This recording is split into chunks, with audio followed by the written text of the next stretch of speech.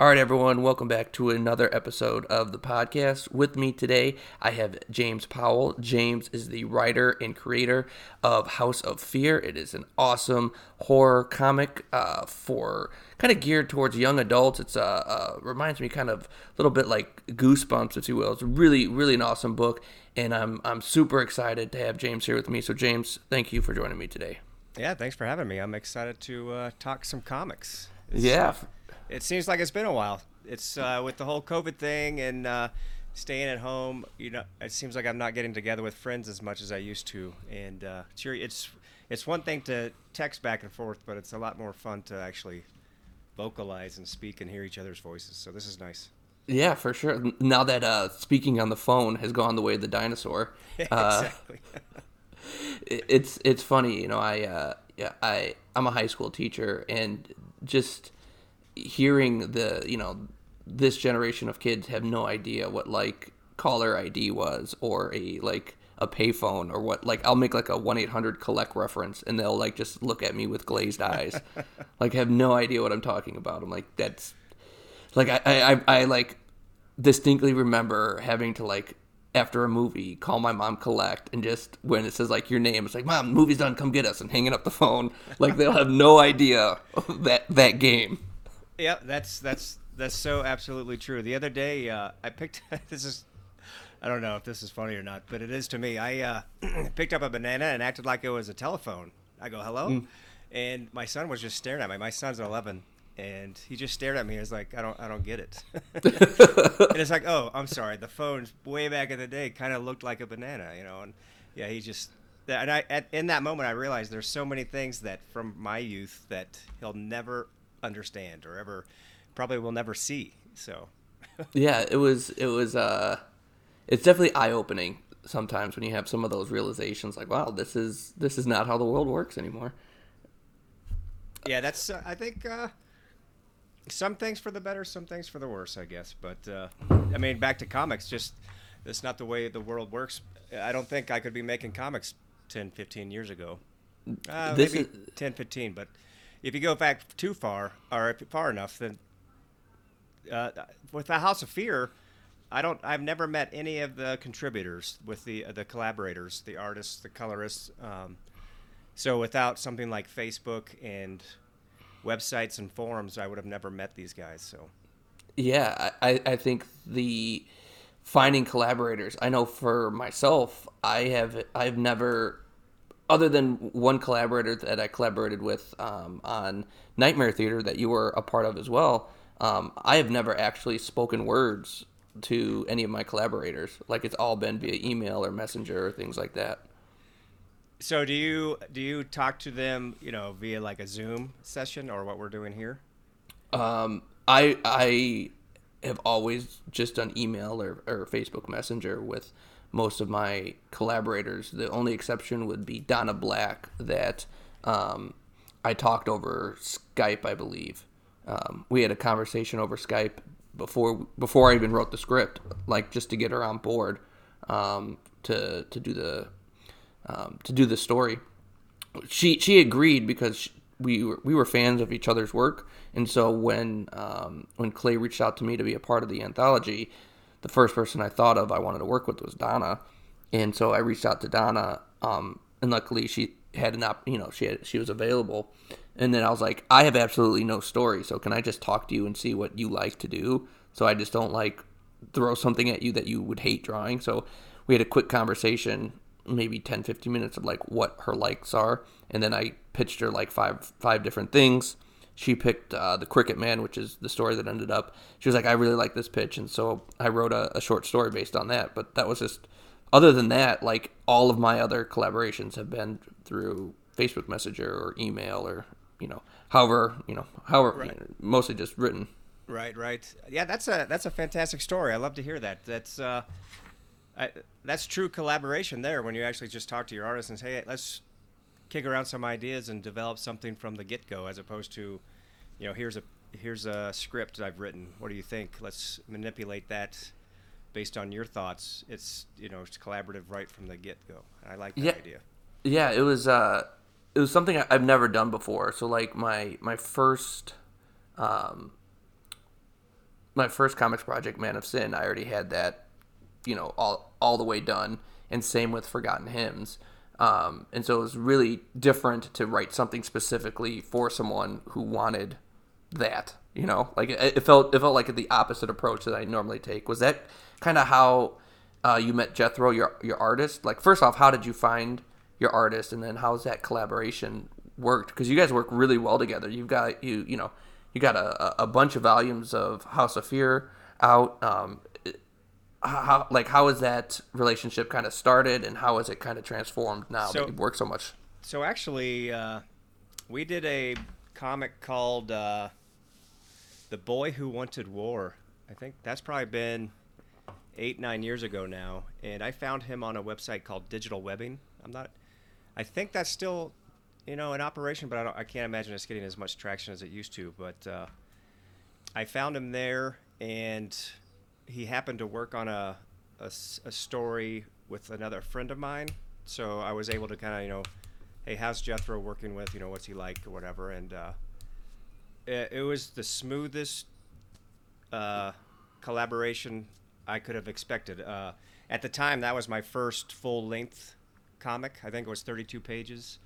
And up to that point, I had tried, 5-10 pages, and with varying success. Sometimes an artist would start and then fall away, and you would never hear from him again. Or a lot of times you might pitch an idea, the artist would love it, send you some sketches, and the next thing you know, that artist has a higher paying gig, or more a bigger, like a series or whatever. But yeah, with Jethro, it's always been so smooth. He's a professional. He reads the script and understands what you're trying to get at. And when we discuss potential changes from his the thumbnails, he gets those done. But he doesn't he doesn't always listen to what I suggest, but he hears what I'm trying to get at, if that makes sense. So instead of, some artists I find will do exactly what you're saying, whereas Jethro puts his own spin on it. And if I'm trying to get a specific detail, I'll let him know, hey, let's focus on this. But it just feels more collaborative that way, I guess. And I learned that just from that very first issue. And since then, our ability to work together just continues to improve. Yeah, that's awesome. I had, what's so interesting is I had a very similar process through the comics, like with artists. With Man of Sin, Camilo was the third artist I had attached to that. So I had two other artists attached before Camilo, and it just, different reasons it didn't work out. And then through digital webbing, I found another artist. We were working on a different project. He did like 5 or 6 character sketches and then some some thumbnails, and then he just disappeared on me. Like, I have no idea where this guy is. Like, if he's still doing art, like, he just poof, it gone. I was like, oh, all right. But yeah, it's really interesting, and I feel like there's a lot of stories like that. Like, when you're just starting to get into the comic industry, and you just start getting your feet wet, you're kind of figuring out, who's a good collaborator, who's not. And it sounds like Jethro was a perfect fit. And not only it sounds like, but it absolutely is from the pages, of House of Fear. I mean, that is just an absolutely amazing book. Like, it reminds me so much of Goosebumps. Was that something that you were aiming for? Something that you were going for? Because it's definitely horror, but in the YA kind of realm. Like, it's scary, but it's not like over the top, like, gruesome. Exactly. Yeah, so my son was born on Halloween, and I'm a big horror fan, and I love comics. And so the way House of Fear kind of started was I had written a few different stories that weren't intended for 5-year-olds, and I would never kind of let him. Could flip through it, but I would never actually let him read those stories.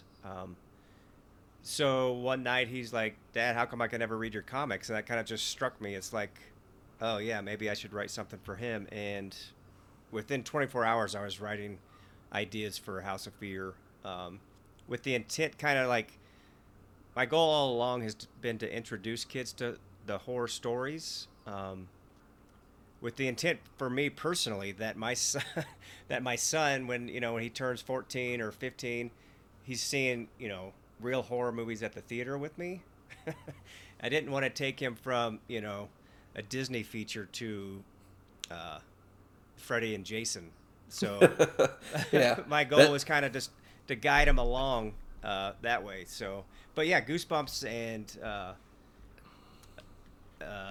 so I always consider it like Goosebumps meets Scooby Doo meets Tales from the Crypt. All those kind of jumbled together. So. Well, I think that's a perfect kind of mixing of it, because you're on page one, and forgive me, I forget his name. He's in all the House of Fears. He's kind of like the Crypt Keeper, if you will. Yeah, Boyle. Yep, he's the House of Fear caretaker. He's drawn by James Highslope. James Highslope, by the way, his art is so just incredible. I love the way he renders Boyle. So. Yeah, it does. I mean, just from the Crypt Keeper part to the anthology style stories, I mean, it works really, really well. I mean, have you found that your son these stories resonate with your son? Because I mean, what I love so much, like with the stories that I've read, like the trees have eyes. Like I love the message and the lesson that was accompanied with that. Like, did you do that like on purpose to kind of like not only teach your son but other kids? And how is it resonating with your son now? Well, two things. Trees Have Eyes. I haven't released that yet, so we we don't want to give that away too much. But he really enjoys the stories. But I'll be honest, it's hard to gauge. He's my son, so what is he going to say? Yeah, Dad, this is terrible. Although I guess he probably would actually if he didn't like them.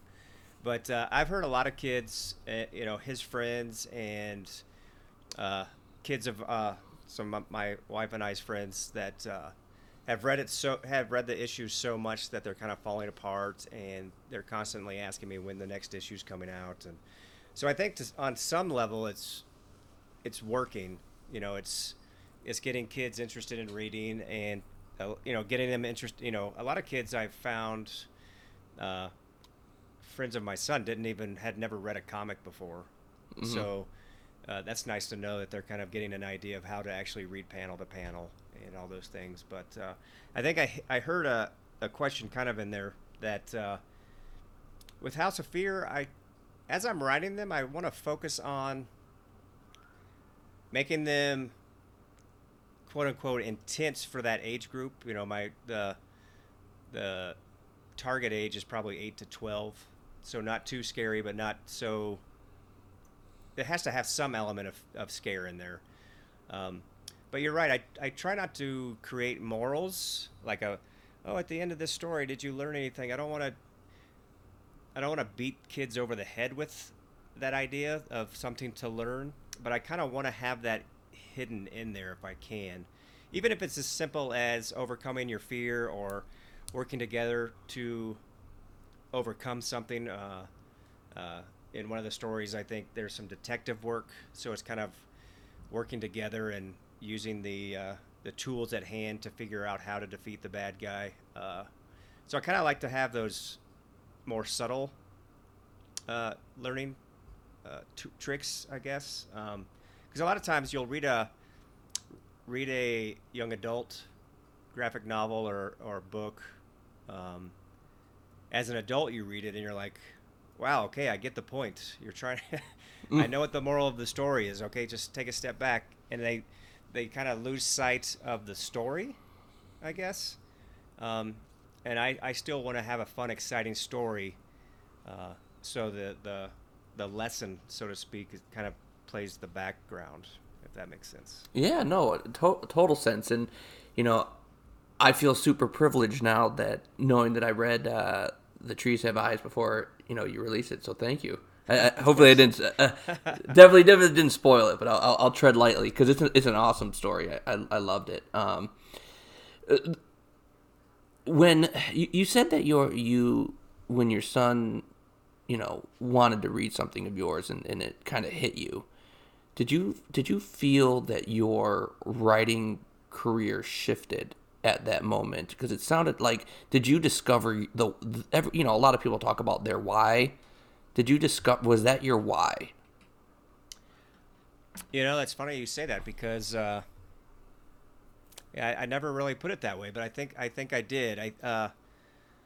The that that night when I was tucking him into bed when he said, "Hey, Dad, how come I can't read your comics, or how come you don't have anything for me?" That day I had just finished the longest script I had ever done. It was the first draft of at the time I want to say it was a 150-page graphic novel, and it was clearly for adults because some of the themes and uh, the certain scenes in there were. I mean, I would. There's no way I would show my then 5 or 6 year old son, um, and that's been sitting there since then. I've looked at it a few times and tweaked uh, some of the elements of that story, but for the most part, it's just on the back burner. I'll get to it when my son's older, maybe. But at the time, yeah, I was coaching flag football, and I was learning how fun kids are and how much I loved being around them and being a positive role model and teaching and just all the engagement that comes from a kid, how enthusiastic they are to learn a new skill. So I was kind of starting to see that I enjoyed being around kids, and when he said that, and we came up with the idea of House of Fear, and so I don't know if you knew this, but the first House of Fear is called The Curse of Cottonwood Court, and my son and I actually wrote that together. That's awesome, man. So what we did, I sat down with him and I said, well, let's talk about what kind of a scary story do you want to tell? Do you want to do vampires, zombies? What's your thing? And we had just moved into a new neighborhood, and he liked the idea of a character who has just moved into a new neighborhood, and there's a scary house across the street, and we kind of went from there. And I let him name the characters. When I would get done with a couple of scenes, I would ask him what happens next, and that ending is 100% him. I would have never considered having that ending ever. And when he told me that's the ending, I was like, oh, of course it is. That's exactly what the kids in the story would have done.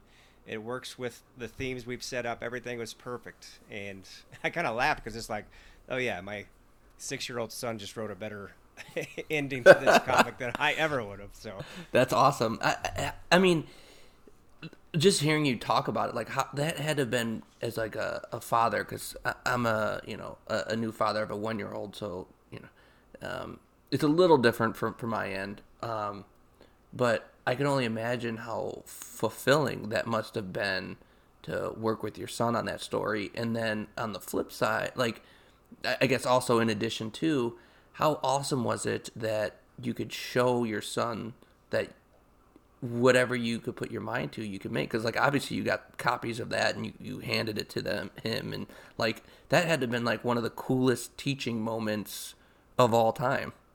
oh yeah, it was loaded with moments. I taught him a little bit about just how the collaboration works in a comic. I taught him about all the different steps. I taught him how the script works, and then all the way through the whole process from pencils to inks to colors and letters, and then actually having it printed. And then when it was printed, it's not done yet. You actually have to go try to sell it, and you want to interact with fans. And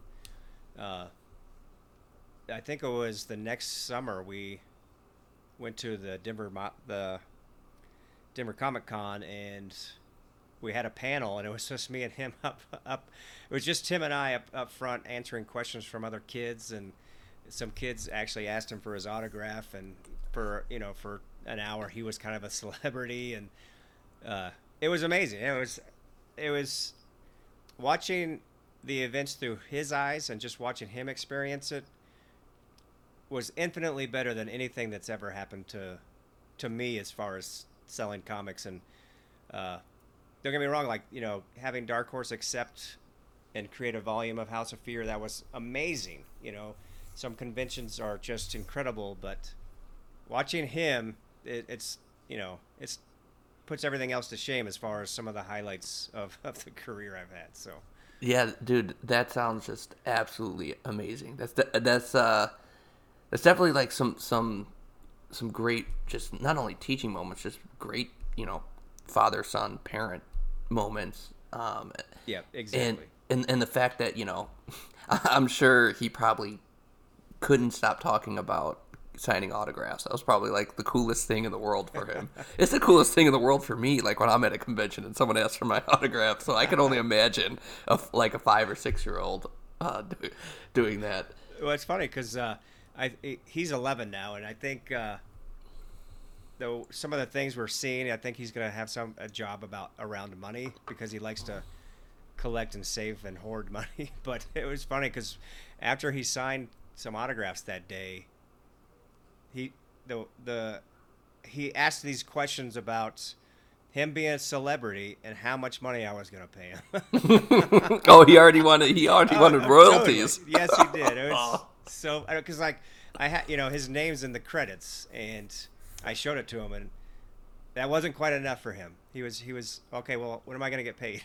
Oh man. So I mean, he's smart about it though. He yeah. has his collaborating credits. Well, that's funny because I've done plenty of editing and writing for free, and it's like, oh man, I wish you were my manager 15, 20 years ago. 'Cause, That's awesome. I should, so he's already learned that lesson. I don't need to teach him how to make sure he's getting paid for the work he does. That's awesome. I kind of want to circle back to the Dark Horse thing. So when first off, how did you approach Dark Horse, or how did that kind of collaboration come about, and what was it like, kind of going through that, getting a volume of House of Fear published by them? Because Dark Horse is a big company. That's like one of the top three, top four. Oh yeah, definitely. It's so I've always thought in the back of my head, it's like I want to self-publish, but at the same time, eventually have a publisher behind me. Whether that means eventually signing a contract where that's all you only work for that company, or just one-offs or whatever. But as I was doing House of Fear, I kind of put pitching to the back burner. I kind of forgot about it, and then just kind of out of nowhere, I just said, I think today's the day I should pitch this. I've done enough of these stories and I've gotten enough good feedback that I felt ready. Because before, sometimes I feel like I have quality stories, comics or novellas, whatever, but there's a doubt there. And it's like, well, this isn't quite ready yet. I don't want to pitch this one. I'll pitch the next one. But with House of Fear, I said, okay, now's the time to do it. I had read an article a couple of weeks before that said that they were actually looking to get into the young adult market more, and so yeah, I wrote up a pitch and had a friend look at it, and probably within 48 hours I sent it off, and it I want to say I almost feel like I have to say that I worked harder for that, but it was so smooth. It's just I actually read the pitch the other day, and it's not that good of a pitch, the words I used or whatever. But I think House of Fear itself hit a niche that Dark Horse was looking for, and in the email and some of the preview pages I sent, they must have liked it enough for us to start having a conversation. I think the pitch was more just to get in the door than I thought it was. I've always thought that, like, oh, you got to it's got to be this amazing thing, and you have to sell it with, in 100 words or less. And it's not quite, for me anyway, it wasn't quite that way. It was just enough to get in the door to have further conversations about what I intended. So, how much of was House of Fear, or the one that you pitched them, was that completely done, or did you have more stories that you were going to eventually put in there? I think, let's see, we had 3 stories 100% complete, and I think we were on thumbnails of the 4th, so it was pretty close. I think the collection ended up being 144 pages. My guess is we were probably right around 90 completed pages before I pitched. So yeah, so you had a big chunk of work done that they could look through and decide whether or not they wanted it. And obviously they said yes. You know, what was it like getting, you said, you mentioned that you didn't think some of your pitches were good enough or strong enough. What was it like when you finally got the yes from a huge company like Dark Horse? Like how did that shift not only your perspective of your own work, but how did that shift kind of your career moving forward and what you wanted to do? It felt absolutely fantastic. I mean, it was one of those emails that you kind of look at the preview when you look at your Gmail or whatever. There's like a little, you could see the first sentence or two, and it was one of those moments where I read just enough to know that they liked the idea, and I was already upstairs celebrating with my family before I read the whole email.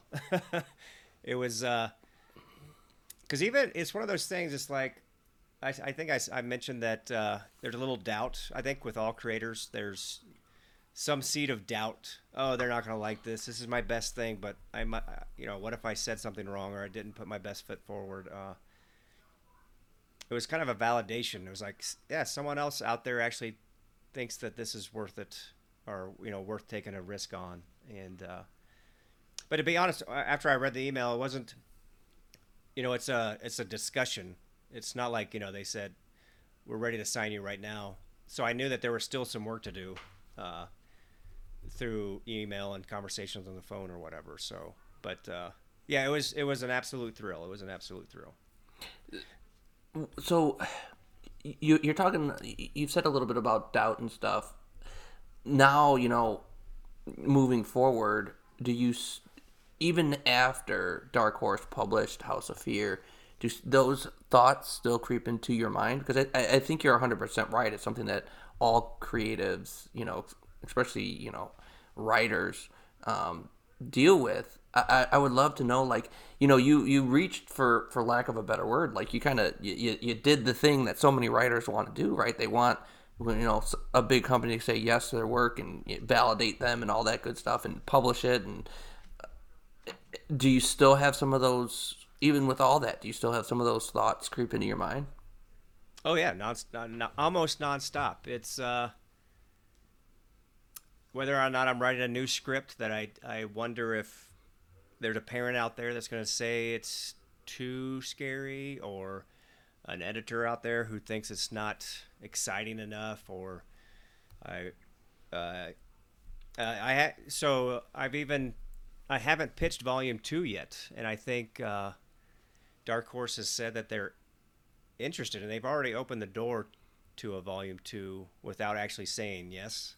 I think in part because with 2020 and COVID, there's all sorts of uncertainties, so nothing's a guarantee or anything, but I already have that in, and I'm still waiting to send that pitch until I have that belief in my head that says, okay, we've done enough for a Volume 2 and it's good enough. I'm still waiting for that feeling, I guess, if that makes sense, that doubt to kind of fade into the background enough for me to send that second pitch. So, yeah, even right now I have a small quick starter for a House of Fear issue, and there was doubt even right before I clicked the launch button. Oh, I'm asking for a fifth of what I asked for my last campaign, but is this still going to work? Is anybody interested in this anymore? And yeah, some days it's hard. Some days are harder than others to overcome that doubt, I guess. I think so many people deal with, have those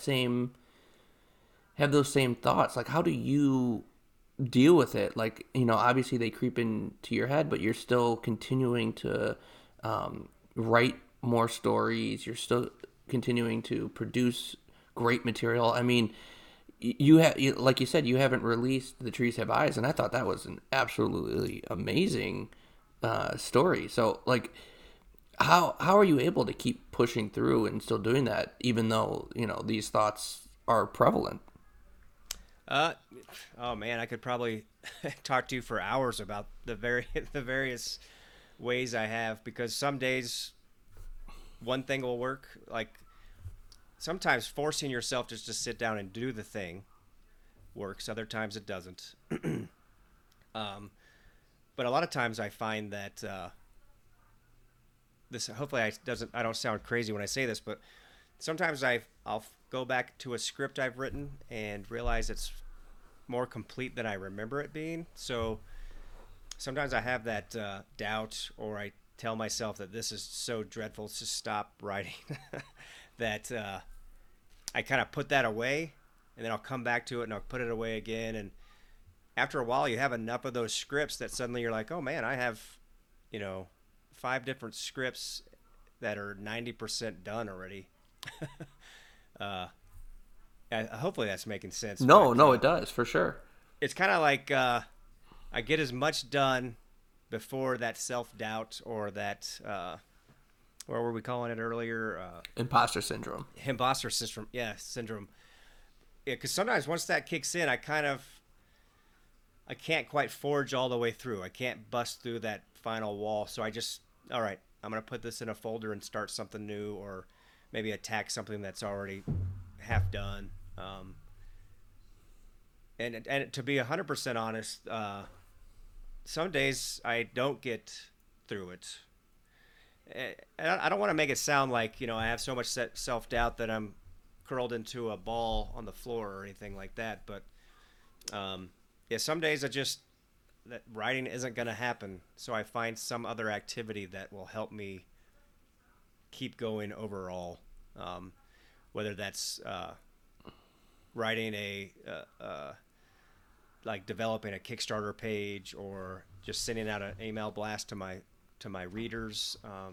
Just anything to kind of keep me in the realm of comics, but get away from script writing, if that makes sense. Yeah, no, not only, I mean, it completely makes sense. I think it's really important that people hear this, because I think so many people deal with it. Like, I deal with it myself. I think, I know, Neil Gaiman has talked about, he has imposter syndrome, and Stephen King. And if, those guys have it, it's something that, it's just really prevalent, and something that people have to deal with. And I think with you being open and honest, I think it's letting other people know that they're not alone, and that there are, you could still do great things even while you deal with it. Like, I remember when I first started, I thought, like, as soon as I get my first comic, everything's going to change, and I'll be able to just I'll just be like, just turning stuff out. And then what I found is that the more stuff I do, I think it does give me a little bit more momentum and confidence that I could do this stuff, but it starts weighing on me that there's so much more stuff I have to do. Like, I know the quality of things and where the quality I want the things, and so I think that kind of heightens some of the imposter syndrome and some of the self-doubt a little bit more. But it's funny, because once you have a book done, you think that all that will go away, but in reality, it's like, well, now I have to prove myself even more to validate the fact that I had that first book done. Right. I think about that all the time. Like, I really genuinely thought in my head, like, oh, I'll just do that. Like, I just got to get this one thing done, and then the floodgates were open, and that was the exact not even remotely true. Which I think is, shows where my head was at, 8 years ago, or whenever I started this thing. Well, yeah, because hopefully those doubts and fears or whatever kind of start to fade away. But yeah, part of that is the first comic you write, maybe something that you just printed at Kinko's or whatever, where you're just going to show that to 10 people, your 10 closest friends. Then suddenly you're on Kickstarter and you have 100 backers, or 50 or 200, or then suddenly you're like, oh, I got to prove myself to that many more people now. And then you have 2 or 3 Kickstarters that are successful. I don't want to say that doubt builds by any means, because I don't feel that it does, but there's always some excuse for your brain to say, "Oh, you're not quite good enough." There's always some hurdle to put in front of yourself because your brain doesn't want it to be easy, apparently. Yeah, it's so funny. I really think it's a safety thing. Like you don't have to do this. Like it's not like it's if you don't do this, you're gonna get attacked by a tiger or something. Like you're Yeah. like this is like extra stuff. Like obviously people use it for a living and different things like that, but it's not like you don't need to go and hunt something. Like it's not like so your brain's like right. we could just stay inside. Like we don't have to we don't have to do this. Well, yeah, sharing your art, that's a scary thing. There's just nothing else to say about it, really. It's kind of terrifying because you're putting something that you do. Even with comics, you're doing it with you're collaborating with a group, but it's still your heart and soul on the page, and there's critics out there and friends or whoever decides to comment on it. Yeah, that's a scary thing to do. So that's not a reason not to do it, but I'm not sure if that ever will get easier. I think the process, the craft itself gets easier as you go. I think that, I'm a better script writer now than I was 5 years ago just because I'm writing. I'm trying to do it all the time. But when it comes time to actually hand that to a reader, yeah, what if that person doesn't like me? What if this person, talks to his friends and, oh my God, this is a horrible story? Or all those fears are just ready to come out every time you release something new. So yeah, and it's very true too, because it's you're almost wearing your heart on your sleeve. Like you're pretty vulnerable at that point. Like you're like, here's my heart and soul and something I work so hard at. Please don't laugh at me, or unless that's the intent, then please laugh. Right, yeah, or yeah, don't not laugh at me. Right. But I think it's funny because you're over there making a comic or telling a story or doing art, whatever it is that you do, and you like to believe that you're doing it for yourself. And I guess to some degree, I'm telling the stories that I wanted to read, but there's the other, to complete that circle, someone else has to enjoy that art. So for us, has to enjoy that comic, and you can't quite close that circle. So you need that reader, and you need that. You don't necessarily need feedback, but at the same time, you kind of know that you need to know that you're on the right track or that was valued in some way. Do you feel that way at all? Yeah, man, I've felt that, but I think you articulated better than that nebulous thought or feeling that I had with that. So like when you're writing this, like I write strictly for myself for the most part, in the sense that I'm writing the story that I want in the world that's not made yet, and only I can make it. But there's like some weird transactional thing that you have to give someone out. Like you have to like then send it out to the world. Otherwise, it's not real or it doesn't exist. Like for instance, like there's probably someone somewhere out in the world that has written, their version of Game of Thrones or their version of whatever, and it's just sitting on their computer. And so therefore it just doesn't exist, even though it's done. Does that make like what I'm trying to like? I think that's 100%. The same thing I'm thinking of, right? Like there has to be, for it to be real and be manifested into the world, if you will. There has to be a transaction that happens. And I'm not talking monetarily. It has to go from, the people who made it, me and my collaborators, to someone like a reader, and that reader has to digest it, and then it becomes real. If that makes any sense at all. Yeah, no, I'm with you 100%. Kind of like that analogy, or that if a tree falls in the forest and no one's there to hear it, doesn't make a sound or whatever. It's like, well, if you made a comic but no one ever reads it, did you really make a comic? Yeah, right? Like, and it could just be one or two people, but until you actually hand something to an audience, I'm not sure that is enough. Not for me anyway. I have to have that connection, because even though I'm writing scary comics for kids, it's still a piece of me. Not in the way if I wrote a memoir or anything, but I'm still giving myself to another person, and I need to have.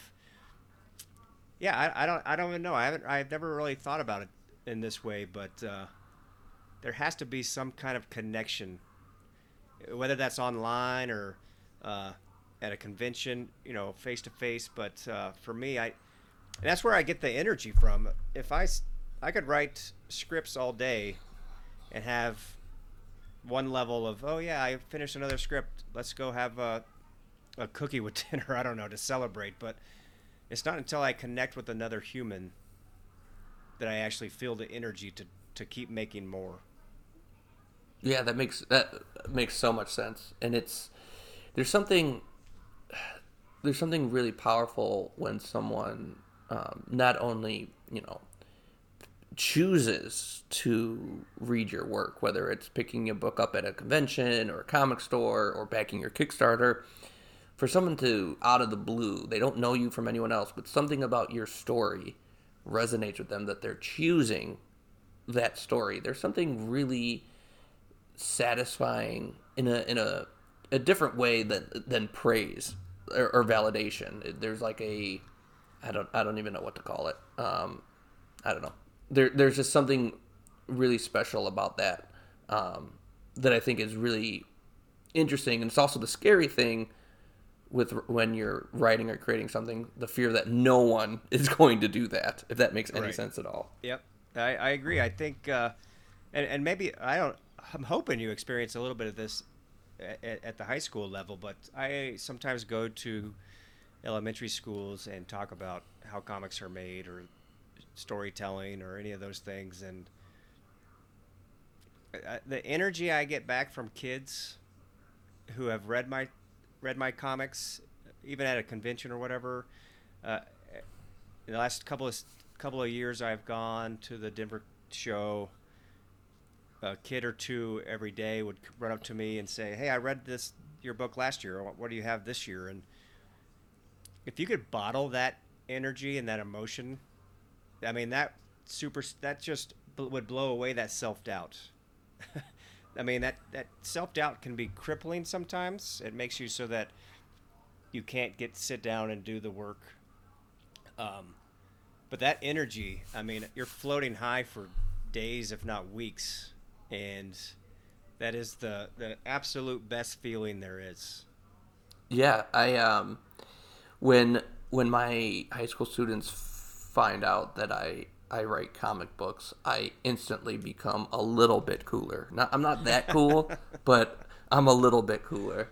And it's funny, it was a couple years now, maybe 2018. Man of Sin, the second issue, had just come out from the publisher that was publishing it at the time. And my department chair made me.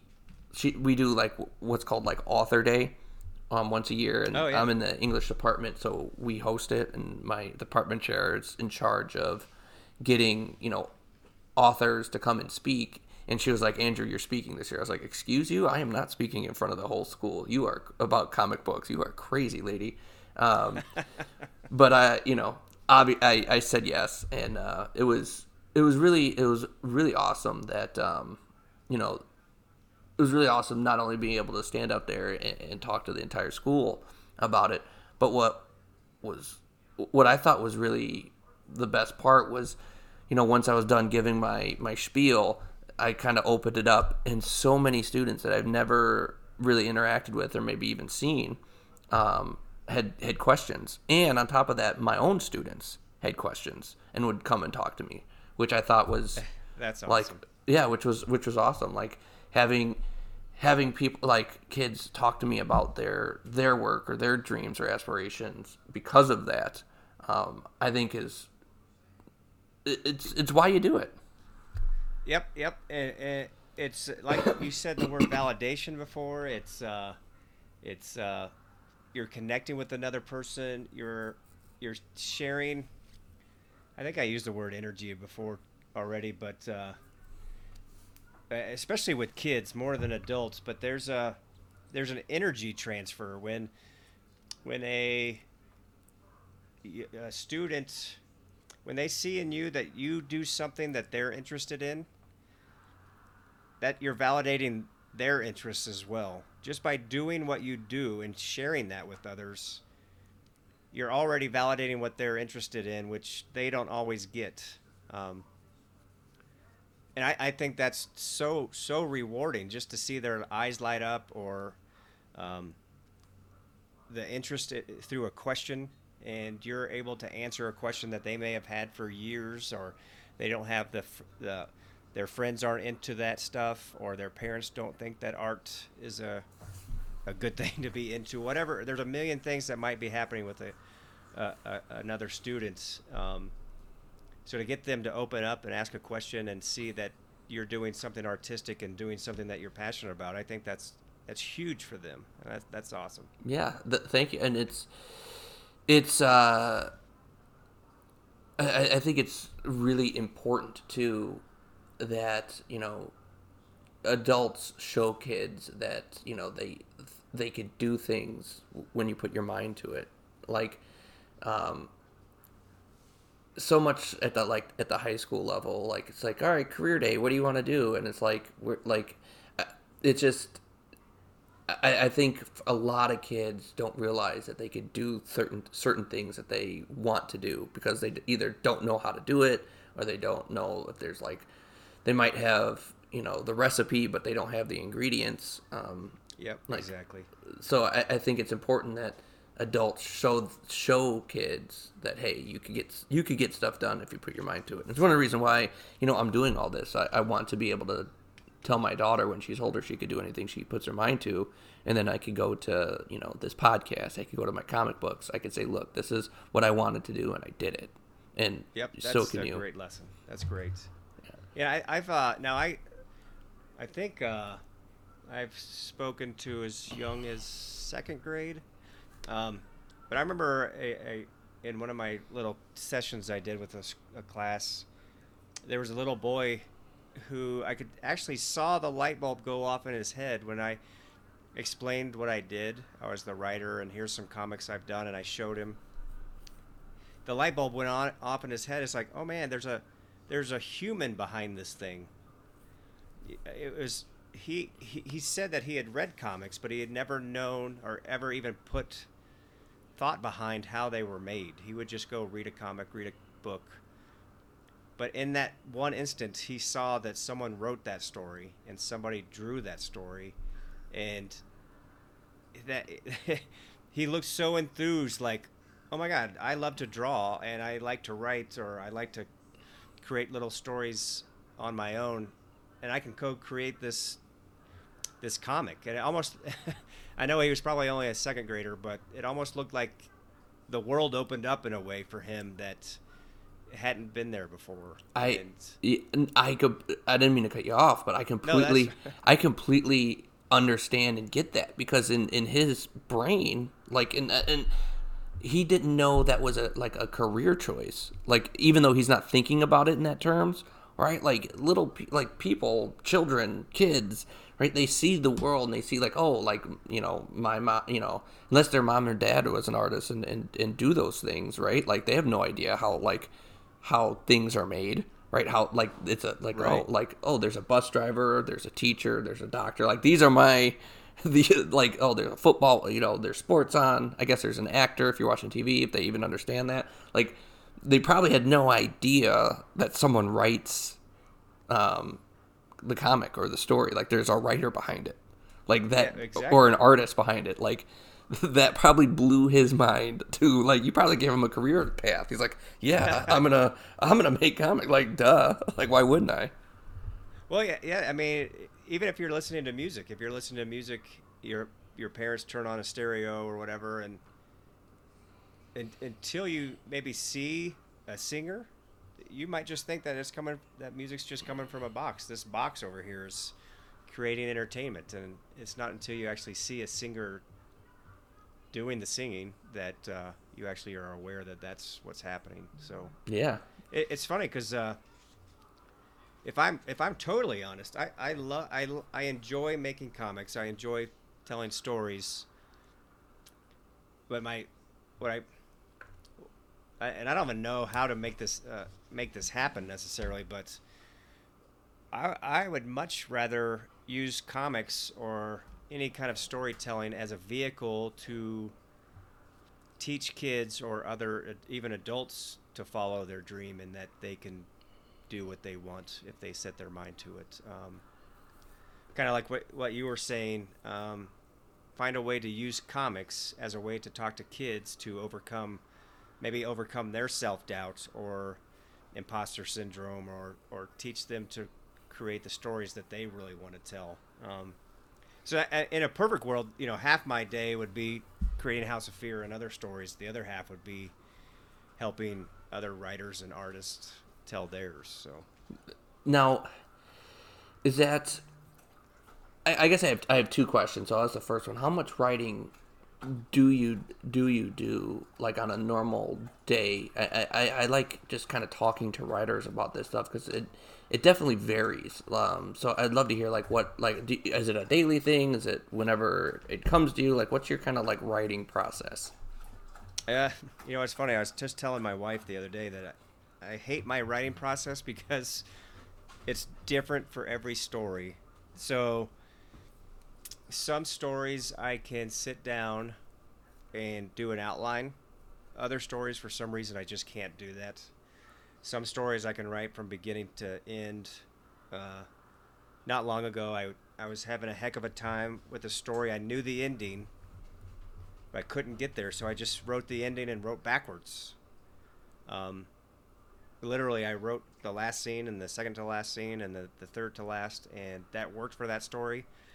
But I've tried it since then, and it doesn't work. So I try to write. I probably write 5 or 6 days a week. My goal is always to get 4 good pages in. Some days it's 0 good pages. Other days, you hit that, that lightning in a bottle kind of thing where you end up getting 6 pretty solid pages or even more. But it's kind of all over the map, I guess. And to be honest with you, to some degree, it's even the fact that I say good pages, because when I say 4 pages, I kind of have to have some quality element tied to that, because I could just go put words on a page and then run off and do something else. But sometimes you can go back and look at those 4 pages and go, yeah, these aren't very good. But then another day you might look back and go, wow, I can't believe I wrote this yesterday. So I've definitely had both of those moments. I've had moments where I've forced myself to just put something on the page, and then I'm like, that is absolute, just complete garbage. Like, that's what my feeling as I walked away from, my computer. And then when I've, come back and read it like a day or however long it was, when I come back to it, I'm like, that's actually not bad. Okay. Yeah, that's okay. That's actually okay. And I've actually had the opposite too, where I've written something and I'm like, this is good, and I've come back to it, I'm like, I don't know what I was thinking. This is absolute garbage. It's almost to the point where I want to say that it's terrible, because then it's a lot easier to come back and go, it's not too bad. But yeah, when you leave and think it's good, it's almost like, uh-oh, future me's not going to like this at all. Yes, this is a problem for future me. Yeah, exactly. It's really interesting that you said you attack different stories from different ways, because I was just, for the life of me, I can't remember who this writer, he has a book called Draft Number 3. He's a Princeton professor. I think his last name is McPhee. But his book is called Draft Number 3, and his opening, and it's like different kind of articles that he put together. It's all on different writing things. And the first article is talking about where ideas come from, and it's basically they should, or for the most part, come from anywhere. So like sometimes it could come from, you have a fully formed idea, some it might just be the title, some it might be the ending. He was this, pretty much just said, his advice was, don't fight where they come from, just pretend like each of them are their own seed and water that seed. And so like when listening to you, like sometimes I work backwards, sometimes this outline, that made me think of that kind of that process of writing. I know some people are really rigid. I'm more like you, where it kind of I go with where the story's taking me. Although I'm definitely a little bit more. My process is really long.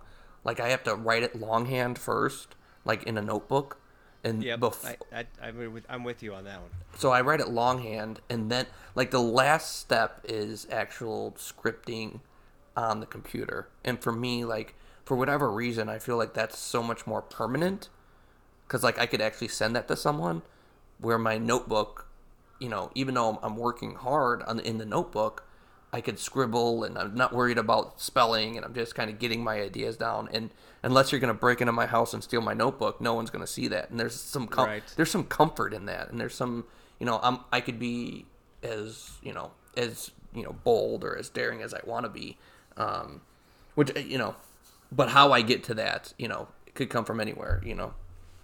Yeah, and I think when you write into a notebook, it's more free flowing because it's almost. I think most writers grew up at some point journaling or putting their feelings on paper or just random ideas and stories. So sometimes when you're writing with just a pen and pad, like you said, it's less permanent. It's more just your ideas. So you're a little bit more open. And one of the things I do like about that is when you do sit at the computer, you're really creating either you can consider it a first draft or a second draft, but it's way more polished because you already have the story down. A lot of times I look at the blank paper on the computer, and you feel this urge to be perfect, if not better, than you would just scribbling notes. And that's kind of a daunting thing to overcome. So if you have it written down with a pen and a pad, it's yeah, like I said, it almost feels like a second draft already, when in reality it's just your first one. I always like that. Yeah, I completely agree. Like I feel the easiest part is getting to that, like page one, panel one on my Word document or my Google Docs or whatever. I've done like all the hard and heavy lifting. Like I kind of think of it like a sculptor with clay, and like as writers we don't have any clay, so like my notepad is me making the clay from scratch, and then once I have it, then I could put it on the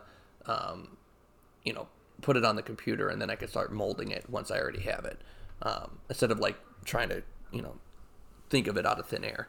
No, I like that. I sometimes think that I don't actually write scripts. Sometimes I feel like I construct them. I build them at a like.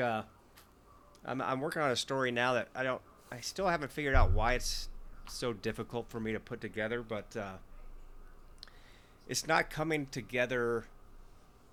I don't feel like I'm writing it because there's not a lot of free flowing writing, but a lot of times what I'll do is like, it feels like I'm cobbling together different scenes with like, I hate to say, I don't know, it's almost like I'm building a house with brick by brick, and I'm moving from different sections of the house, and one section of the house is almost completely built, but the kitchen I haven't even touched yet or whatever. It's just there's no rhyme or reason to how I'm writing this one, and it's coming together better than if I had written it from A to B. I still haven't quite figured out how I'm doing this, so I'm still struggling talking about it, but like I'll be writing one scene or trying to piece it together and trying to force myself to write something when another scene later on, so I'll hurry up and write this other idea before I forget it, and by doing that triggers something in that earlier scene. So it's like I'm just hopping all over the place. Because like with script writing, I use Final Draft as my tool, and so I actually have to type in which page I'm on, page 8 or page whatever. So because I'm hopping around, I'm not even doing that. So I really don't even know how many pages I've written. And that's actually for me. That's a struggle for me because I'm trying to keep my House of Fear scripts short. Um, like I was for this one, I was shooting for 10 to 12 pages, but I believe it's probably over 20 already because I'm hopping back and forth and I'm not actually writing the page numbers down. And I don't know. Sometimes I feel like even as I'm mentioning this, I feel like an absolute mess. There's probably writers out there who have a pretty strict process, and they're like, "Who is this guy? What the hell is he talking about?" I completely understand every word you just said.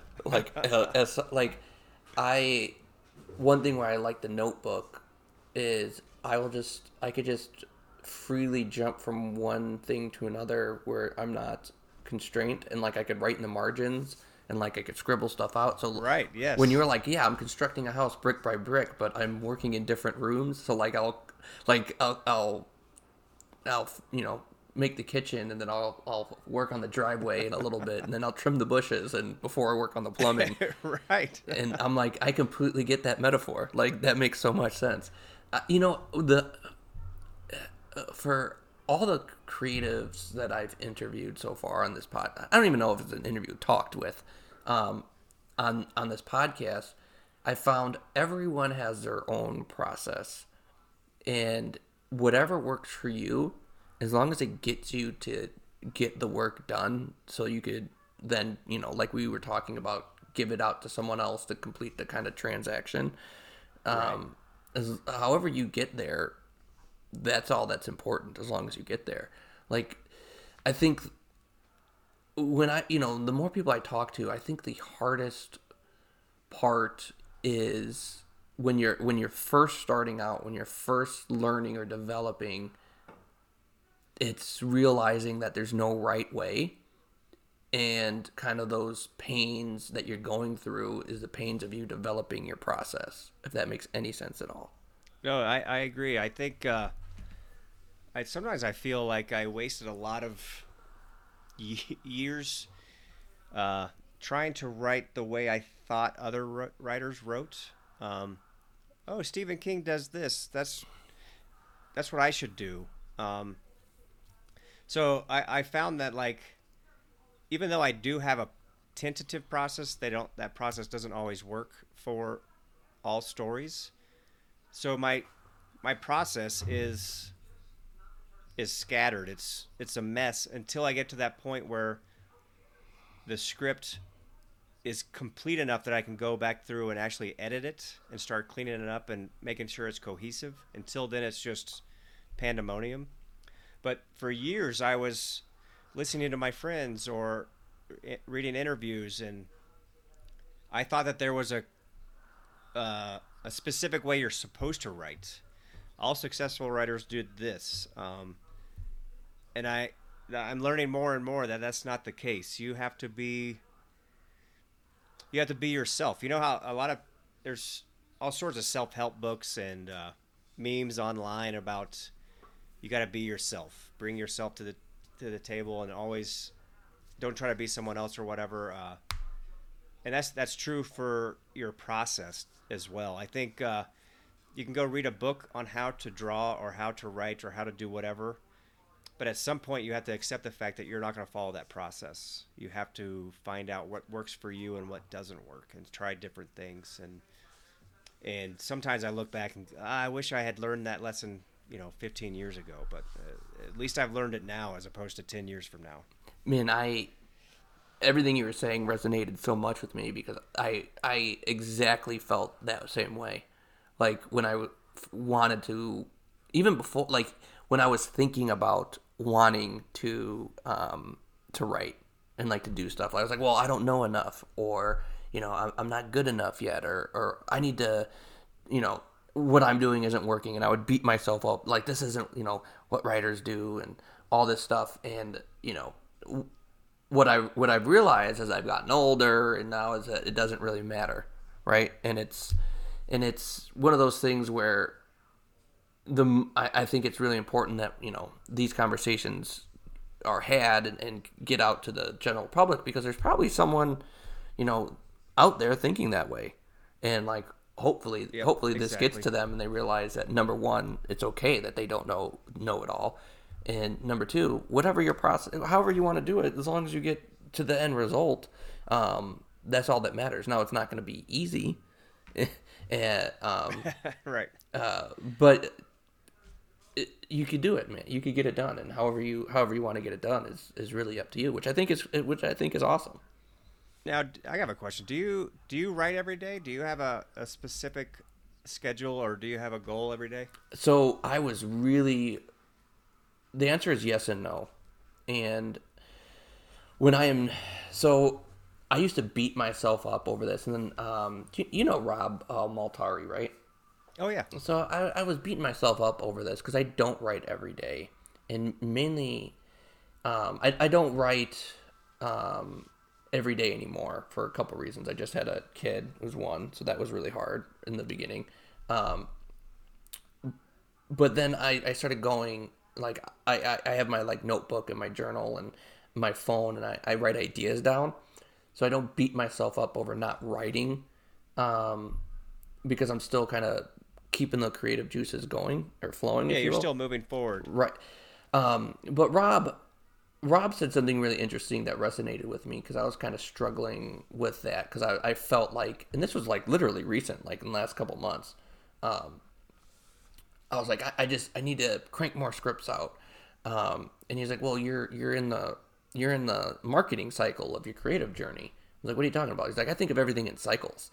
Like I have my creative cycle while I'm writing my scripts, and then my marketing cycle where I'm marketing the Kickstarter, and then my production cycle. And as long as I'm staying on this cycle where I'm constantly creating things, because it's all creative, then I know I'm doing the right thing. So to answer your question, I'm not writing every single solitary day, like page one, panel one, but I am writing some sort of something creative down. Right. That's I like what Rob said. That's I had never thought about it that way either. I think I agree with him. I might have to process that a little bit more and see what my brain does and when I'm in the marketing phase. But one of the reason I ask is I think you and I are pretty similar. Some of the things that you've said hits home for me too. But I've been wondering lately because I've always, since I was a kid, even at least in high school, thought that a writer has to write every day, and I always assumed that meant 10 pages a day of actual story, not your marketing or writing your website or email. None of that counts. But lately I've been wondering, like, because there's been days where I sit at the computer and I say I'm writing. In reality, I write 5 words and they're terrible. They're terrible words or whatever. But I wonder if I could figure out when those days are, and maybe what if I learned that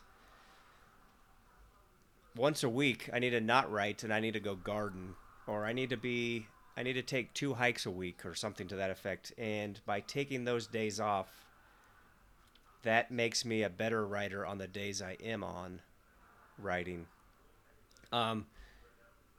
I've started to pay attention to what days work as far as my writing and when it doesn't. And I'm actually starting to feel that for me it's cyclical, like Rob was saying, but maybe in shorter, quicker bursts than the marketing cycle and the creative cycle.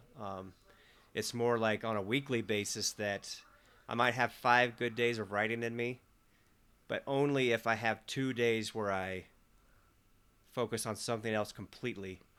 Because, I mean, as a writer, would you say that you're always writing even though you don't have a pen in your hand? Like, if you go take a shower or you're driving to work, your brain's kind of kicking around ideas, right? Oh man, there's so much in that. I'm gonna try to tackle. No, I love it. That's kind of all over the place. No, I love it. So first off, I completely agree with you that writers sit down and crank out 10 amazing pages a day. That's exactly what I thought and still think. Like, I have to fight myself on that thought. Like, like the lore of Stephen King, right? Like I still remember there's an interview with him in what his name's eluding me at the guy who wrote Game of Thrones, George R. Martin. Oh yeah, Martin. Yeah, and they're having Martin just literally just flat out asked him like, how do you write so much? And he's like, I write every day. And like when you hear that, you're like, oh, that's what writers do, right? Like, oh, I write every day. What so I have those same feelings, but I have to put those aside sometimes because it doesn't really work for me, and it doesn't work for me because 90% of my writing is done in my head, if that makes any sense at all. Oh, it totally does. And so, No doubt. and I realized that was okay when it was, I think, Jason Aaron. It was an interview he had, I believe it was Jason Aaron, and he was talking about how he was just staring out his window, and his wife comes up to him, and his wife says, what are you doing? And he just turns to her and says, I'm writing. And that resonated so much with me that I realized that I don't have to sit in front of my computer or sit with my pad down or like my pen and pad, that what writers are, and this is the way I kind of quantify it, writers are professional make-believers. And what you're doing when you're writing is you're trying to capture your imagination on the physical plane by locking it in with words on a page.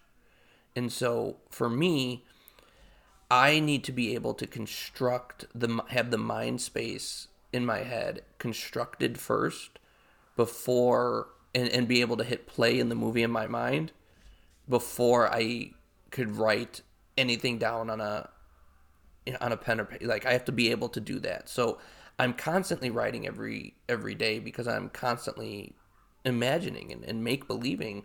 You know, most of my writing I get done is I'm laying in bed right before I go to sleep, and I think about, like, I try to get a scene done, and once I have that scene done in my head, then I grab my phone really fast and I write it down, and then I use that and take that to the notepad, and then I work with it in the notepad, and then so it's like a really long process for me, but I think I'm writing every day regardless. That was a lot. Yep, I completely agree with that. That's Hello? Oh, sorry. Can you hear? Yeah. Yeah. So it's funny because sometimes I'll be at the dinner table and I'll be in the middle of a conversation with my wife or son, and then I'll apparently I zone out and I don't even realize I am. And then sometimes my son will just start laughing and it'll be like, "Oh, there he is writing again," or whatever. And it's like, I'm sorry, I just had this something you said triggered an idea for this scene, or you don't really always, you can't always control that. But I will, even with all that, I still do think that you have to, because it's a slippery slope, right? If you say, well, I don't have to write every day, the next day you might not have written all week. You have to find a way to put in the time. I'm just not sure I'm 100% rigid like a Stephen King. I completely agree with you on that. I had a goal for a while. I was going to write 2 pages a day every day, and then that I found that I wasn't really being that productive because I didn't have the mind, like the mental space created yet for it. Yep. Right. And so my goal is, I usually put I want to get, this like issue 1 done in X amount of days, and I usually put like a time frame on it, and I usually I want the first draft done. And one thing that I really like doing is I'll write a script, put it away for a while, work on another script, usually to a different project or something else I'm working on, and then come back to the first script with fresh eyes and then re-edit it. And that helps me a lot too. So I probably actual writing, page 1, panel 1, I probably do 4 to 6 times a week, depending on what's going on. Yep, that makes sense. And I writing, when you said go for a bike ride or or a hike or doing something else, I completely understand that, because there'd be so like I remember once I was stuck on a scene for so long, like I was just beating myself up over it, and finally I was like, you know what, I'm just gonna move on. So I moved on to something else, and I was doing the dishes, and I remember just washing the dishes. I was like, oh, there's the answer to it. I figured it out as soon as I left it alone. I love how that happens. As soon as I left it alone, and I think a lot of that, like the more I talk to people, the more I realize, like I think a lot of it is our brains are constantly like on a loop. And the reason why we can't get through a scene is that we're playing that same loop over and over again in our head, and we know it's not working. And so once we let our brain kind of get out of that loop and let our subconscious figure it out, we'll get to it, but we got to get away from it long enough. So I think, going for a hike or any of that stuff, I think is really helpful. Yeah, and when you're trying to force it, that's never, for me anyway, that's not the answer. I know a lot of writers who actually try to force it, and by putting any word on the page helps get them through that block, but that's not me. That's for sure. One of the things that you were talking about, you had mentioned that you had at one point a goal of a few pages 2 pages a day, I think you said. For me, that's a lot of pressure. At first that's a fun game, but like at some point, 5 days in, 6 days in, whatever it is, I'll be like, oh my God, I can't let today be the first day I don't get 2 pages. And then once I start having that pressure, it's over. I already have enough difficulty getting the words down. The last thing I need to do is have put pressure, because I think a writer should write 2 pages a day, or whatever I think in that moment. I don't know if how did that work for you? Was that pretty successful when you said that you try to write 2 days, yes, and 2 pages a day? Yes and no. I got a lot. I got a lot written, but it was nothing that was useful. Like, interesting. Like it was. I think if I would have it did a couple things. Number one, it taught me how to put my butt in the chair and write. So that was really helpful. Like, have you ever read The War of Art by Stephen Pressfield? I haven't. I've heard that several times. I need to check that out. That needs to be number one on the list. Like, bought Amazon Prime, one click as soon as we get off this thing. Okay, all right. I read it once a year. Oh wow, that good. Okay, so it's yeah. All right.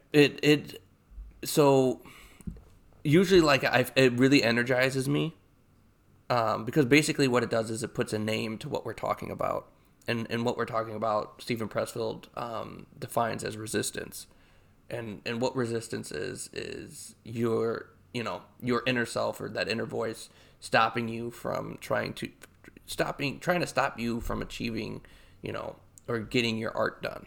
And he does it way more eloquently than I just did. But anyways, he puts a name to it.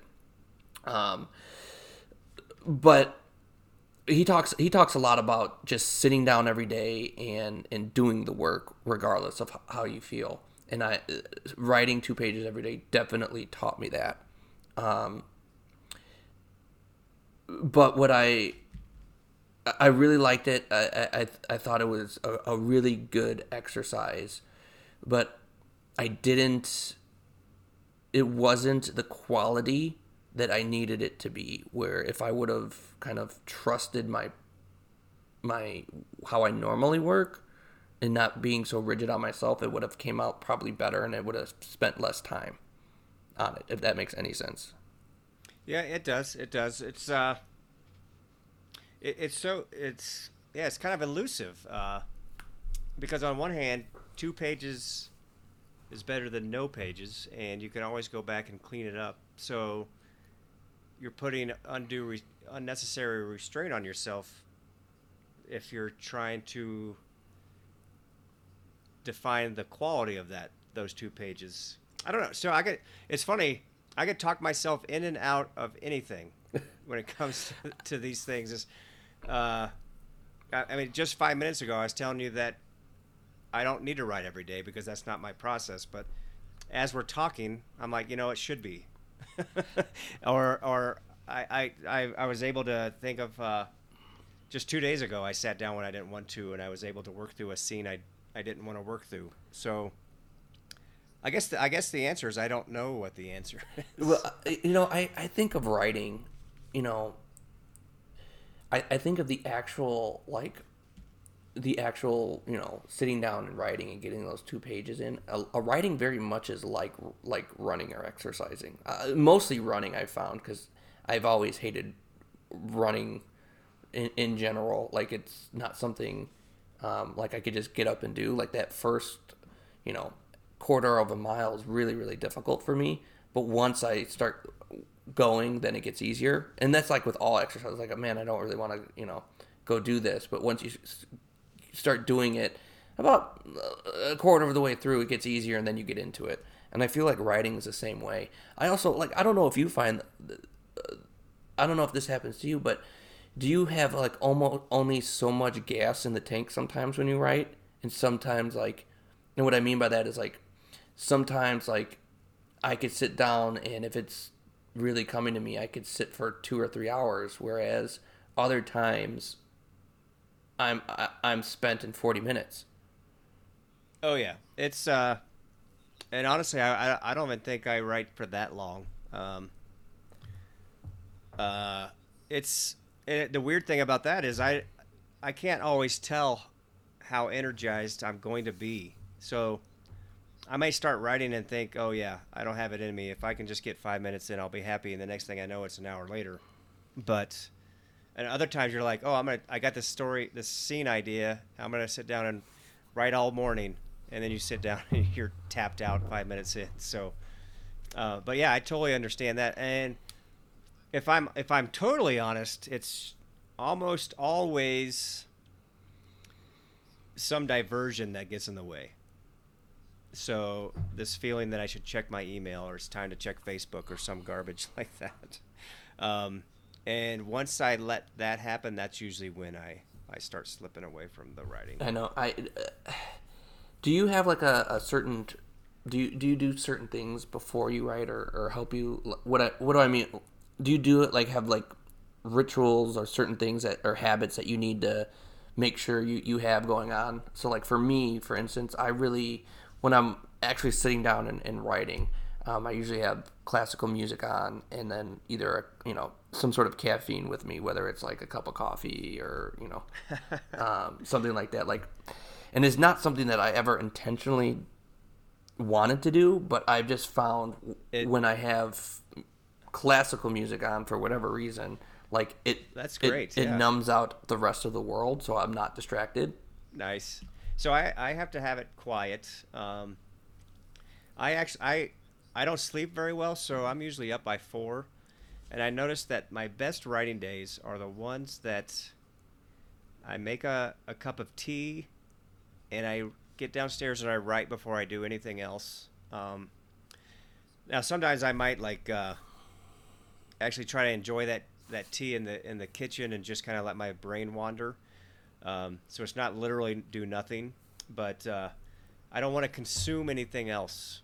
That means no email, no Facebook, no surfing Amazon or anything like that. It's purely 100% me and my stories. If I can do that before I do anything else, it's usually a success.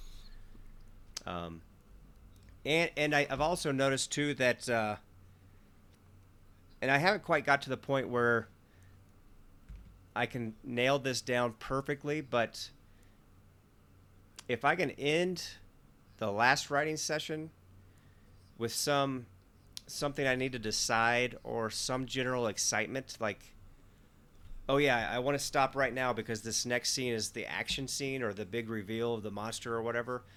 If I can leave that for the next morning, actually, now that I say that out loud, I need to make that in stone part of my process. But if I can leave off right before a page turn or a scene I'm really excited about, the next morning is almost guaranteed to be a success. That's so interesting that you do your best stuff in the morning. When I was writing 2 pages a day at the beginning, I tried to do it in the morning, and it was just awful for me. Like, for whatever reason. What's interesting is I've heard a lot of people say for creatives, whether you're a writer or artist, that you usually work your best when other people are sleeping. And like for me, my best writing is late at night when I'm like Interesting. when I'm like actually really tired. Oh, so you're kind of tapping into your subconscious almost because you're at the end of your day and Yeah, some of your other energy levels have dropped. and it's usually not like it's usually when I've been I should have gone to bed like an hour. Like I don't have an exact time, otherwise I do it all the time. But like when I should have gone to bed like an hour or two, like when I'm like tossing and turning, and I'll just get up and go downstairs and write. And those are usually my best. What I've found, the most writing, plus probably the stuff I'm generally the happiest with, like as far as like what is churned out, or in the middle of the day for whatever reason. Interesting. So you had mentioned like running and working out.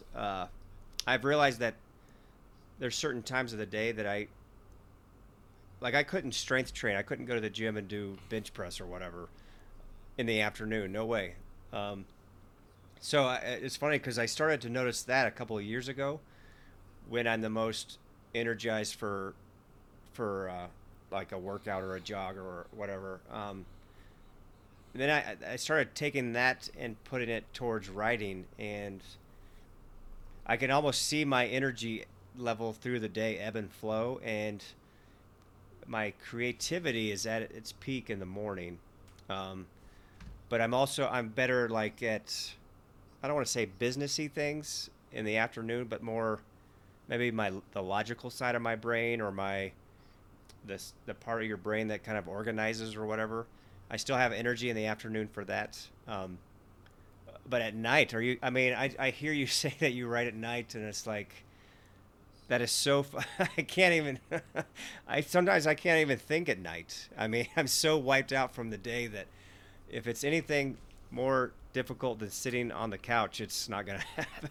You know what's really interesting is that it's almost not like thinking. Like that's actually like when I'm not forcing it, like the editor's off. I think that's why.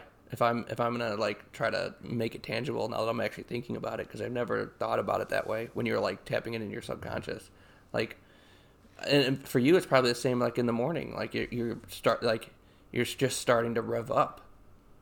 Like yeah, that's so true. Because I'm often very tired in the morning, and I've said before that my critic's kind of still asleep, whereas that's kind of what you're saying, at just at the other end of the day. So yeah, that's interesting. I've never put that together. I was just like, for whatever reason, I was like, yeah, the way I've always thought of it before talking about it now it would be like, yeah, I got nothing else to think about except this story, so that's what I'm going to do. Right. It's interesting because some of these things are falling into place for me as we're talking too. Is that in the morning, if I write before I do any web surfing, right? I noticed that my critic, how can I say this? My inner critic is far worse. My self-doubt or the imposter syndrome, whatever, skyrockets after I go to Facebook, for example. Because that's where I see other creators. Oh, look at this. I wrote 50 pages yesterday, or I have this new book out, or I have 5,000 people backing me on Kickstarter. There's all these things. There's all these other people who are quote unquote doing it better, which amps up that critic. Whereas if I'm kind of still in that creative zone, I'm still a little tired, or not fully engaged in my day yet, I haven't consumed anything, it makes sense that you would be much more free to write the story that you're trying to tell. Yeah, than say at 10 o'clock in the morning or 2 o'clock in the afternoon after you've been inundated with all sorts of input. Yeah, it's interesting. I think there's something to be said with silencing that inner critic when you're trying to write, and just writing to write, to for I guess, pure joy of it, or the, just to get it, not to get it done, because that makes it sound like it's a chore, but Right. um, yeah, that's really interesting that you have a similar thought process, through all this. Yeah, that critic's kind of a jerk, right? I mean, that critic is helpful during the editing phase, if to some degree, but when you're free flowing and trying to get ideas on paper, you don't need to be thinking about any of that. You just write what's coming to you, and come back to clean it up later, I think. So. Yeah, for me, one of the things that it took me a long time to get over with, I would always like self edit, like in the middle of my writing. Cause like I would write and I'd get like a paragraph down or whatever it would be, and then I'd go back and reread it, and I'd like start editing, so I'd never like really moved forward. And so I had to like teach myself to not edit while I'm writing. Like that's a whole separate phase in a different brain, like a Yep. different way to look at it. Like you're solely here to just create and not pass any judgment, and you could pass judgment at a later phase. So that's interesting because as you say that, I'm wondering. You write on a notebook first, so maybe some of this is already worked out by the time you get to the script. But sometimes I feel like when you're writing for comics, this you almost have to have a little bit of an edit going on at the same time, because you have to deal with page turns, and you have to deal with the number of panels on a page. And so if I were writing a scene longhand, or prose, or just free flowing in a notebook, that scene can be as long as you want it to be. You can be as detailed as you want to be, but sometimes you might have a scene that's in your head. You're kind of like, well, this scene might be.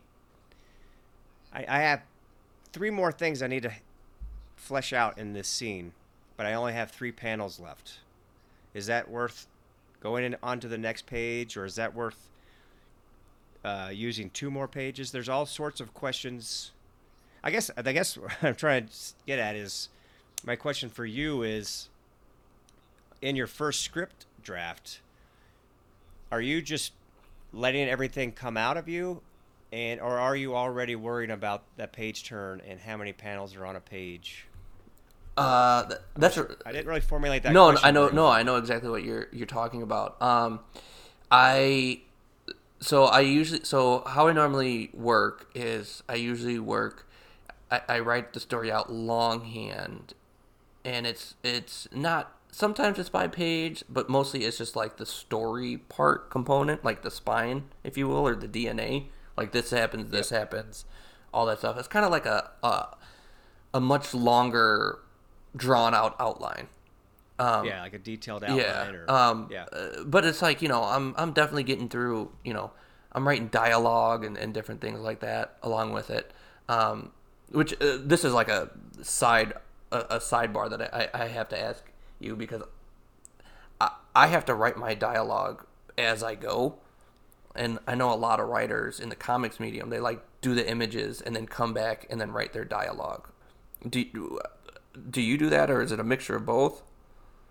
I write it as I go, and I'll be honest with you. I think my dialogue is probably my biggest weakness.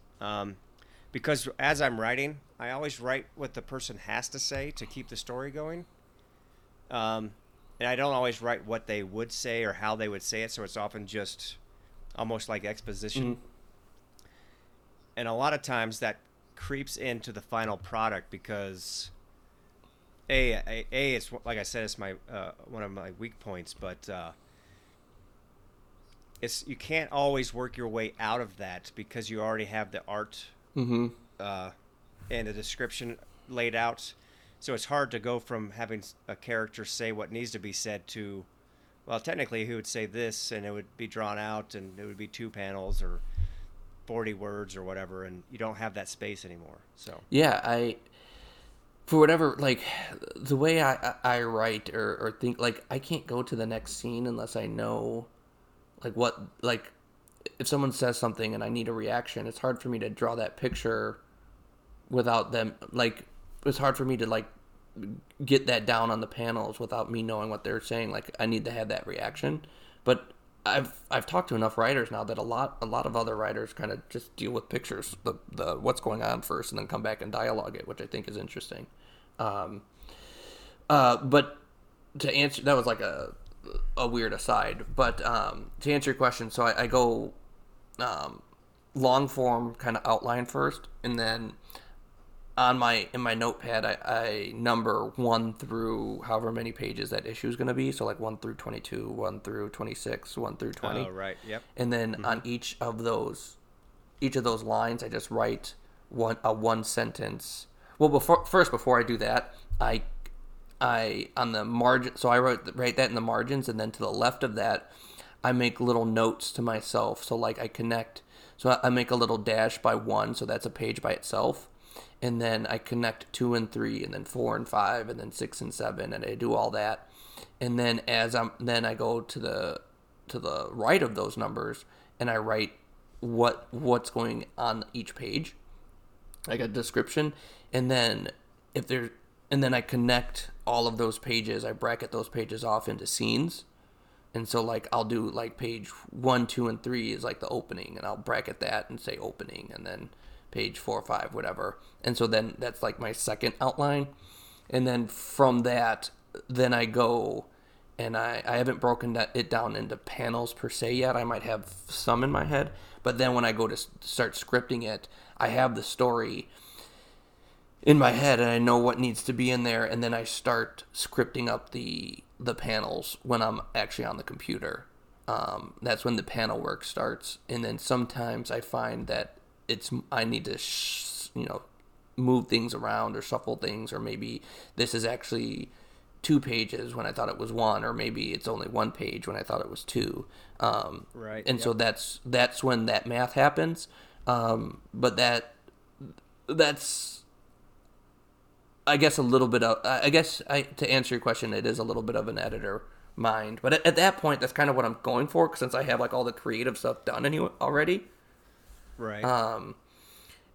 Yeah, that's interesting, because I would say about half of what you said is what I often do, where you kind of say, this is what has to happen on this page. But I think I link scenes together or look at the big picture.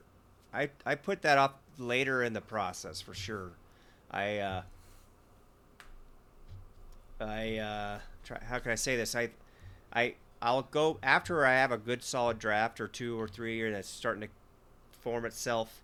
That's when I kind of step back and go, let's look at the pacing. And I might go back and say, oh, this scene is 3 pages now and I loved it before, but now it's too long. I need to find a way to whittle that down into 1 page, which isn't always easy, believe me. But I find that for me, that's a little limiting.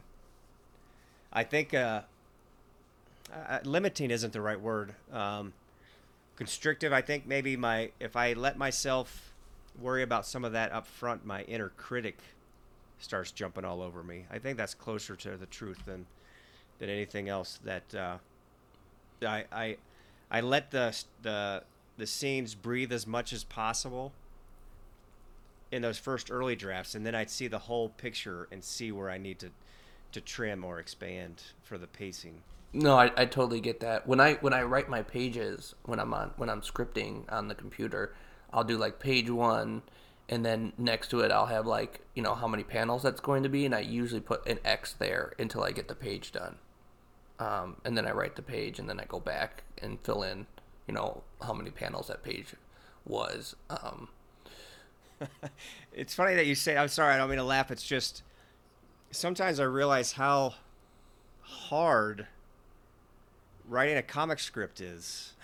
Just because it's funny because sometimes I like it because it triggers another part of my brain. But when you have to deal with the number of panels and you have a scene and you're trying to get the scene in 3 pages and you have X number of panels, that's actually pretty constricting. Oh man, right? It's so I have some friends who are writers, and they write novels or short stories and all that, and they don't understand how it's like, oh my goodness, if I can't get this into 6 panels, I would rather have it be 5 pages or whatever. It's just there's so many decisions and so many changes you have to make based just because of the format of the final product, and you don't want your artist drawing 15 panels on this page to cram it all in.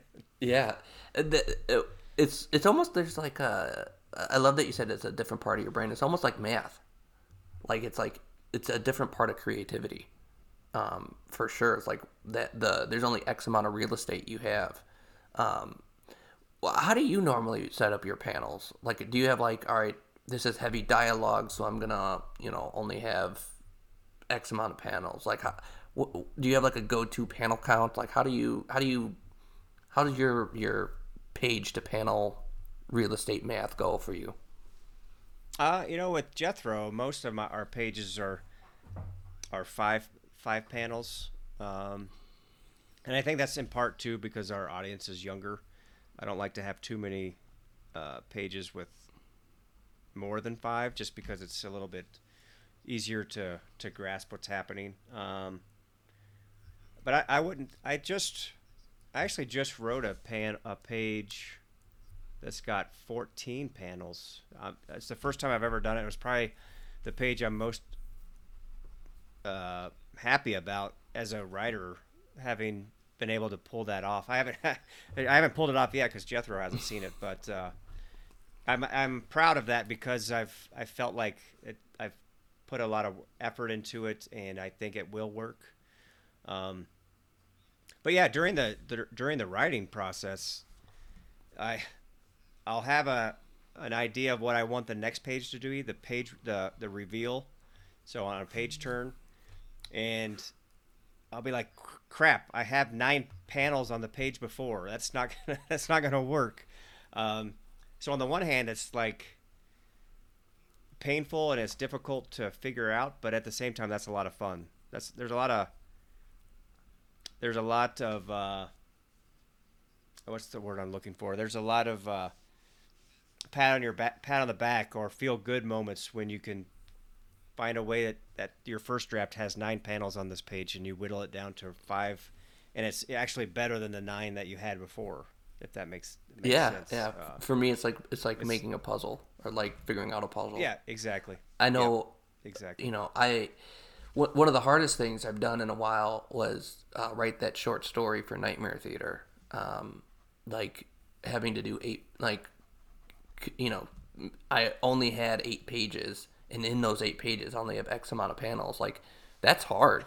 Like, I have to tell a complete story in 8 pages. Are you kidding me? Like, I don't even like that. There's some definite like high level craft stuff that you got to figure out if you're doing short story, short stories. And some stories actually that added constraint actually helps. I find other times, like I find that the character speaks to you, or the theme, or whatever it is, that there's just no way you can tell that story in 8 pages. And you have, for me, I've always felt that like the story is as long as it needs to be.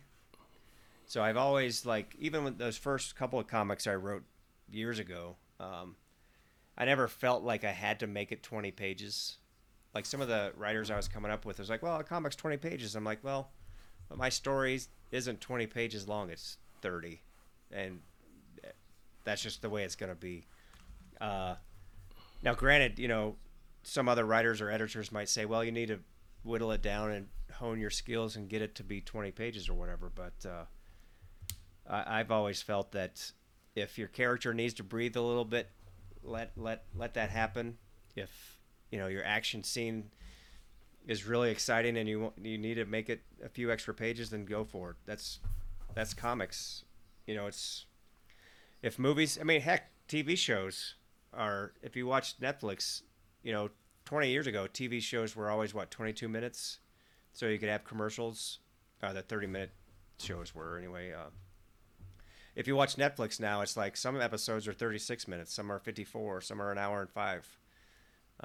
I think that there's fewer constraints on that. I think that's the way it should be, right? Like you get a better, I think you get a better product because it's more of what it's originally intended to be. And I completely agree with you. Like some of my, so like Man of Sin, the first two, it was a 4-issue miniseries. The first two issues were 26 pages each, and not that I wanted to do 26 comics. That's just how it came out. And then issue 3 was only 18 because that's all I needed to say for that. And then issue 4 was 24. And so like that's just what I needed at the time. And I wasn't going to fight it. It's just, it is what it is. And yep, I'm all for that. And I think, when you start saying, oh, I need to have, 20 pages only and I need to cut things. I mean, sometimes that's good, right, to trim the fat. But like you said, if you need something to breathe or it's going to help the story, then you should definitely do it. Yep, I agree. And I think, the whole comic, how it's done and distributed is all changing. I think that 20 or 22 page mandate kind of came from, Marvel and DC on the monthlies. And I think there's just so many different ways to get your comics into readers' hands nowadays. And heck, web comics and all those things. I mean, it's just even how you read a comic now, where you can go panel by panel with like Comixology. I forget what that's called. Oh yeah, their guided view. Within their guided view. So to some degree, if you do a guided view, there aren't even pages. So it doesn't matter if the comic's 22 pages or 30. It's 800 panels. Yeah, and like Webtoons, it scrolls down. Like everything's downward scrolling. Like that. Yeah, that's exactly. Completely different, way to tell visual storytelling, if you will. Since we're on the topic, and talk a little bit about the quick starter you got going on for House of Fear. So yeah, let's see. Today's Friday, so it actually ends Monday morning. It's a short 10-day campaign. What I actually had done is, after our last campaign, we did this story, and I decided to kind of jump the gun and get the book printed. And then we kind of just delayed the Kickstarter launch. And then with the way the world is now, and quarantine and all that stuff, we delayed it even further. So we chose to do a Kickstarter just because it's already sitting here. It's in boxes, ready to be shipped. And our goal was kind of just to reintroduce the title House of Fear and get a jump start on 2021. We've got, let's see, I think we have 3 more stories. We have 2.5 stories in the can and a third that we're working on. So we're hoping that 2021 can be more about consistency and just kind of every quarter having a new House of Fear something or other. And we're using this quick starter campaign just to kind of jumpstart that. Yeah, that's awesome, man. I House of Fear is what you guys are doing is absolutely awesome. I'm a big fan, and I backed the campaign, so I can't wait to I can't wait. Yeah, thanks. You're very welcome. I'm super enthusiastic about it, and I think it's great, and I want more people to get eyes on it and see it and get into more hands. It's awesome. I guess before we get out of here, we've already been talking for 2 hours here. Yeah, I just noticed that. It's funny because it's like I said earlier, I don't get to talk about comics like I used to, so I could probably talk all night because I don't get that as much. I feel the this has been fun. I feel the exact same way. Especially I feel like writers, it's such a lonely job. Sometimes you feel like you're on an island by yourself, and when you start opening up and actually talking about some of this like stuff that you deal with and talking to someone else, you realize you're not on that island. And so what I found, just by doing this podcast is that a lot of times writers want to talk about this stuff because they don't have anyone else to talk about. Like if I try to talk to my wife about how to break up a page on panels on a page, she would just look at me and tell me to shut up.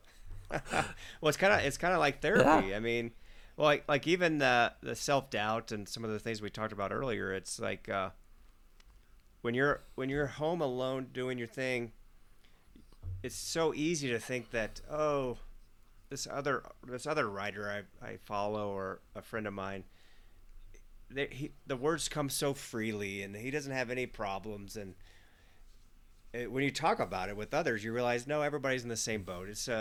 It's easy some days, and other days it's a struggle, and some days you hate what you wrote, some other days you want to go share it with everybody immediately. So yeah, it makes it like you're not an island. You're unique, but you're totally like everybody else. That is such a great way, such a great way to end the podcast. So before we get out of here, James, where can people find you on social media?